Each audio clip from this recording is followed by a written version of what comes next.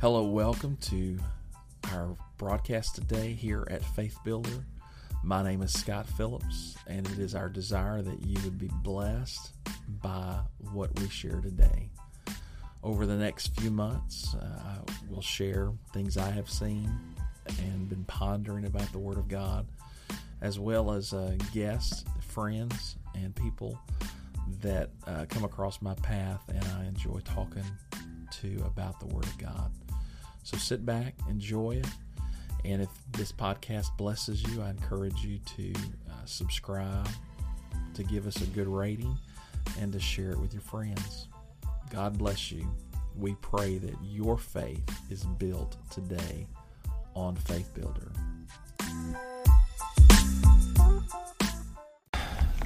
Welcome. My name is Scott Phillips, and this is Taylor Fish. I pastor here at Spring Ridge Pentecostal Church, and I'm an evangelist here at Spring Ridge Pentecostal Church this weekend. So this glad week, to be here. absolutely. And Brother Taylor and I met him a number of years ago. He was preaching for a neighboring pastor. Had the opportunity to meet him, invited him to come preach for us, and we just synced because we love the Word of God, love talking about the Word of God, Absolutely. things of God. And so we just thought we would invite you into our conversation. We may do a few of these. And so if this blesses you, share it. It may really help somebody who has the questions we may answer today. So, Brother Taylor, I want to ask you a question. Looking back as a young man, what was the pivotal moment that you kind of point to, the reason why you're still living for God, and what produced a ministry in your life? Well, we all have. I don't think it's one certain moment that shifted me to a certain direction. There were many moments coming from a home church there in Silsbee, led by Bishop White and Pastor Ben White. There was always monument moments in our services. Sure. There was always great moves of God, deep conviction preaching. But I do remember whenever I decided that I was going to take ownership, and I was going to make a walk with God something that I was going to do. It wasn't going to be It was a priority. It wasn't going to be my parents' Right. church. It wasn't going to be Right. my bishop's church. But I was going to take ownership. So if you were going to point to one thing that you did during that time, what would you say there was the one thing that you did that kind of laid the path for that you had your own walk with God and took ownership? Well, you probably heard me talk about it, and some that are watching, if you heard me preach, you probably heard me talk about it because it's kind of my story. But I grew up in kind of a crazy home, a lot of crazy things. But anyway, I remember feeling a call of God at a really young age. I look back, I remember 14, 15 years old, really feeling the call, knowing it was the call. But looking back now, I know it was even before that. Mm-hmm. At youth camp altars. I got the Holy Ghost when I was 8, and went to youth camp my first year then, and every year after that. And looking back, I know God was, Right. God was calling me. But I'll never forget, just kind of having this dream, this hope, this longing to do something for God, and all these reasons in my head why it couldn't happen. Whether it was family issues, whether it was parents that are one of my parents that was an addict, a lot of different things. Sure. Bottom line is, one day we were at our home church, and I don't remember what was preached, but I remember one night Bishop White made the statement. He said, "If you're going to be used of God, if you're gonna pursue this thing that we call ministry," he said, "you're gonna have to build yourself a prayer closet. You're gonna have to have a prayer closet." And he was preaching on prayer and getting along with God, but in my mind, he's preaching from Matthew 6:6. Go Right. to the closet, Right. shut the door. When you pray to the Father in secret, He'll reward you openly. Well, bottom line is, I took that literal, and I had no idea that Right. the Lord was basically saying, "Get along with me and shut the world out." I thought, I better go to the closet and I better clean it out. I cleaned all my clothes out, set them on my bed. I should have shared a room with my brother at that time, and he probably thought I was crazy. But I remember getting alone in there, and that's where my prayer life began. And so you would say that's where you began to take responsibility, and you felt a greater sense of connection. I went to after the it. purpose of That's God. the bottom line. Is I went after it. That I can look back, and there were probably 5 young men in my youth group that I was very close to. Just kind of, we roomed together on youth trips. We stayed the night at each other's house. We played ball together. And bottom line is, we got in the altar and we cried together. And all of us, we talked about being used to God and doing something for God. But it's one thing to talk about something; it's another thing to go after it. And Right. That's what I did. I just went after it, and I really, to this day, I believed it. That pursuit changes everything. When you, at some point, you gotta just quit talking about it, and you got to go after it. You got to do it. Right. And so, how long have you been evangelizing, preaching out from your home church? And well, I preached out my first time in Burleson, Texas. I was 19 years old, and I'm 29 now, so 10 years ago, I preached out my first time in Burleson, Texas, for Pastor Doyle Cressman, and great man of God, great friend of mine, pastors there, and he invited me to come do a youth revival. Kind of a funny story. I'm glad you asked me this. He called me and asked me to come, and I connected him with Bishop White and had him ask me, had him contact him. And I had never been anywhere. I'd never preached outside of my home church, and he said, there's going to be 3 different speakers. I want you to speak this one night. And I think I was the Friday speaker, or whatever. I think it was like a Thursday, Friday, Saturday, or Friday, Saturday, Sunday, something like that. Well, anyway, I was one of the speakers, and he called Bishop White, and Bishop called me in the office that next night, and it was pretty awesome. So I walked in there, and Bishop White said, "Son, I just got a call." I said, "You did?" He said, "Yeah." And he said, "What are you doing telling people you're evangelizing?" And I said, "I'm not evangelizing." I didn't say that, Right.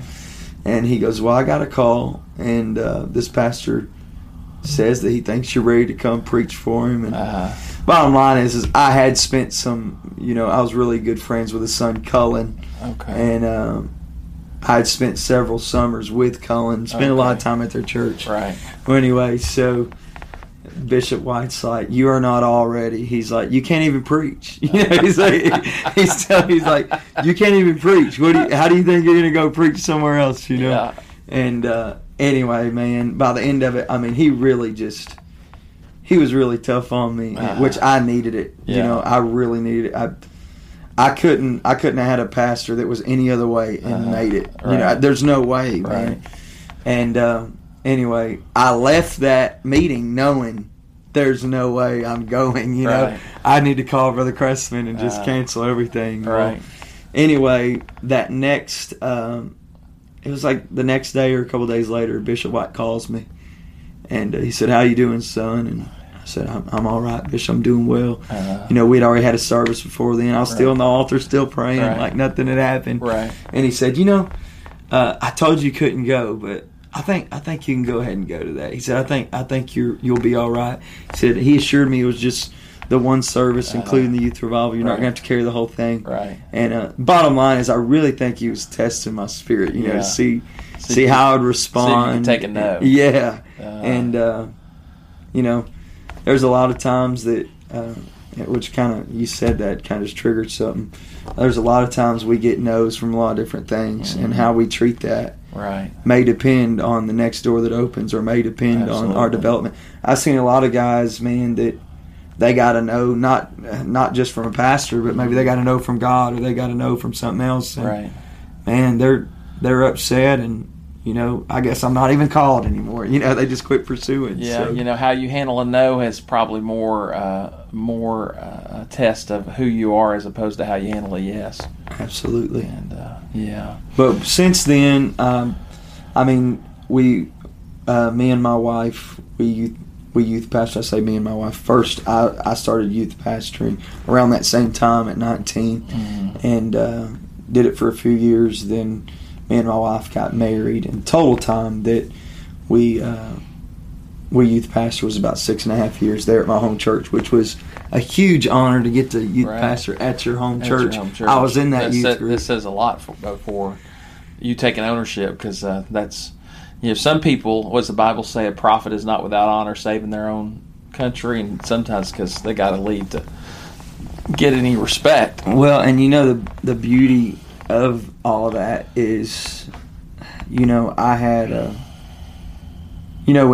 when Jesus, you're talking about in Matthew, I think it's 13, whenever that happens, and they're all questioning Jesus, saying, we know who his family is. We know it. Right. The beauty with me is my man of God knew who my family was, and the leaders in my church and the people that poured into me knew who my who my family was, and they knew who my brothers were. Man, I've got a brother in prison today. I have messed up family on every side, but I think because I was just went after it. I made a lot of mistakes, did a lot of things wrong, but if there's something I did right, I feel like I just tried not to ever take the foot off the gas as far as chasing after God, the things of God, ministry. Well, the bottom line is my observation: if someone has a passion, that can be directed. If a person that has passion is willing to be corrected, the sky's the limit. But someone can have a good heart but no drive. You can't direct an immovable object, but something that is moving, that will respond to direction. Where that thing can go is up to God.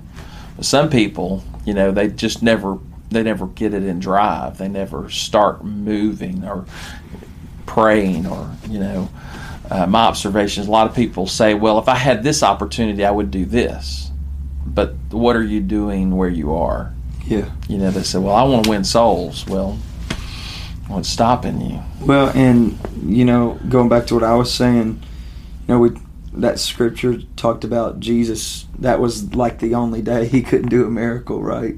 Because they basically tied his hands, saying, I know this. They were just so familiar with him. But where I was brought up, really what I had going for me is, even though everybody was so familiar, they still pushed me, and they didn't lock me down like that.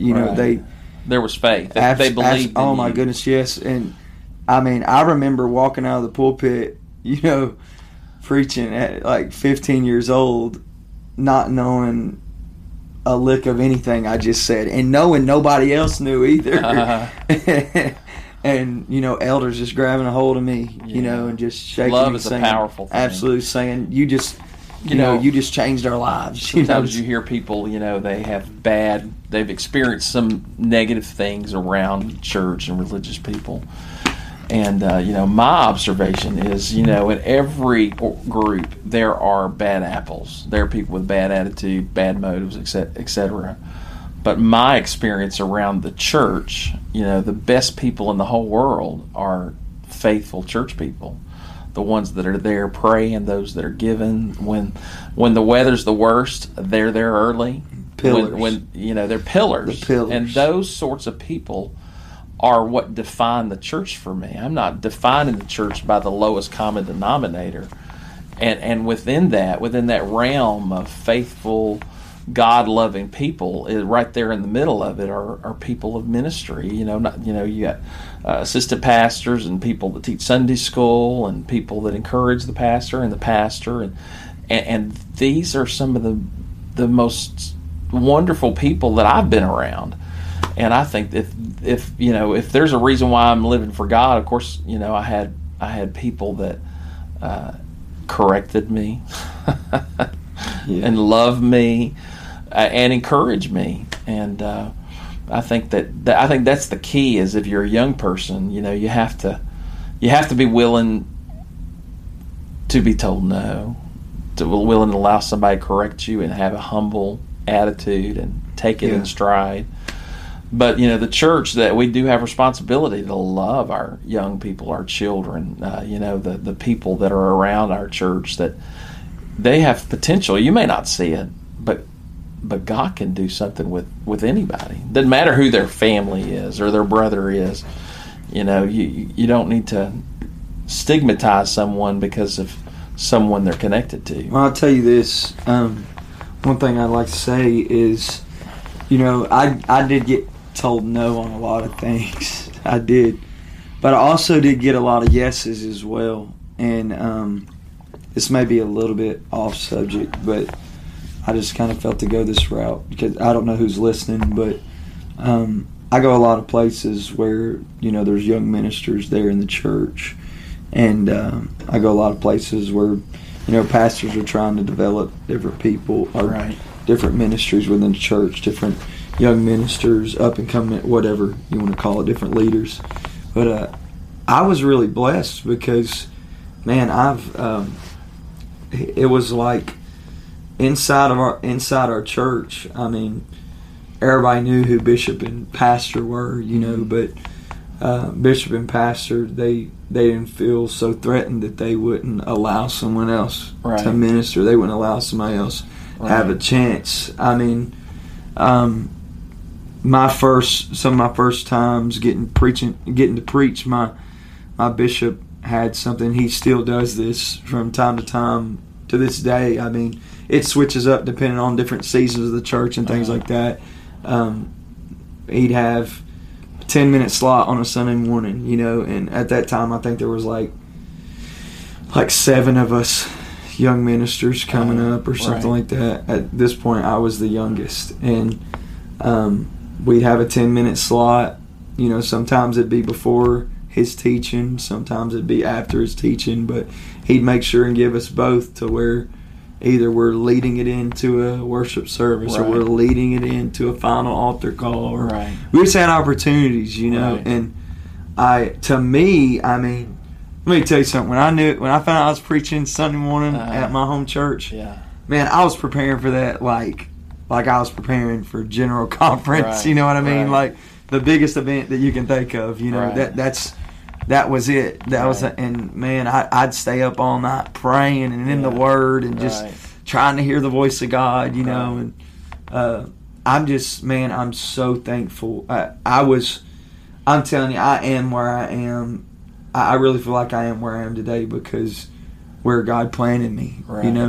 He didn't have to. God could have planted me anywhere in the world, but He chose to put me in little old Silsbee town. And the bottom line is, it was amongst leaders that wanted to grow me, and I think that's such an important thing as ministers is allowing others room to grow. Because if it wasn't for that, I definitely wouldn't be doing anything in the kingdom right now. I've seen guys, man, solid guys, and obviously as an evangelist coming in, you don't always know the backstory of what's going on in people's lives, but I've seen guys that I was like, man, if it'd be awesome if they had had a little chance to do something in the church, and a lot of times they just don't, and it's for different reasons, whether it be insecurities on one or the other sides, but I'm thankful that I was placed where I was because I had people that believed in me. And really, man, you talk about sink or swim. I mean, I remember when I first I was singing tenor at our home church, and I'll never forget. the worship leader ended up leaving our church for something, and I don't even know what the deal was. But long story short, Bishop White called me in on a Sunday night, and Sunday night in Silsbee is like the service, man. Right. I mean, Sunday night. Right. If it's gonna happen, it's gonna happen on Sunday night. You know? Right. Well, long story short, he calls me and he says, "Hey, our worship leader, he's not here. You're the worship leader." And I mean, it was my first time, doing anything without any type of notes or anything. Right. But you know what? I got pushed into that, and something developed. Right.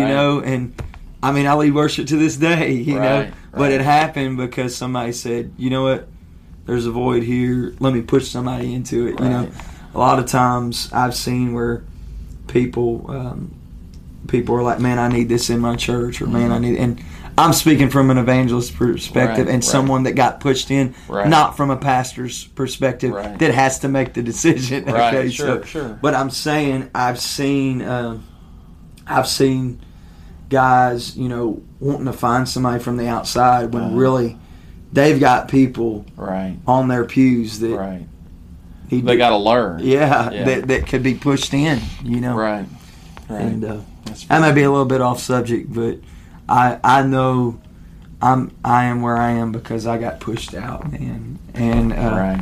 still this day, man, it allows me. So we see a lot of miracles in our travels, and that being pushed out and having to just step out, it's kind of translating to some other areas of my life to where there's a spiritual principle of the stretch, the Yeah, reach, absolutely. stepping into what you're uncomfortable doing. absolutely. I think that I think all of us are probably hinder God's work in our life because we resist the stretch. We resist the uncomfortable. There's miracles in the stretch. And the miracle is in the stretch. I'm sure you've preached it. Probably most of us have. Yes, Jesus said, "Stretch forth thy withered hand." Come on, somebody. I had a lady call me one time, and she'd been coming to the church for a while, and she's really quiet, timid lady. And I mean, couldn't be more quiet, couldn't be more timid, almost invisible lady. And she called me and she said, "Pastor, I dreamed that I was speaking in tongues." And I was like, she said, "Does that mean I got the Holy Ghost?" I said, "No, that means you're going to get the Holy Ghost." I said, "The next service, when the Spirit of the Lord is moving, you just need to step out." And that service, I preached about a miracle is in the reach. And you got to stretch yourself. You got to step out from where you are, stop what you're doing, and engage God. And so at the service, without an altar call, she got up and she walked toward the pulpit, which was so not her. Yeah. And literally, as she approached, it's like I could see the Spirit of the Lord just like descend from heaven like a dove, and it just rested on her, and she just so gently and gracefully raised her hands, and she just started speaking in tongues. Yeah. And I think I think a lot of people want God to just pour it out on them. Yeah. But most of God's blessings happen when an individual, will take responsibility. I got to have a walk with God for myself.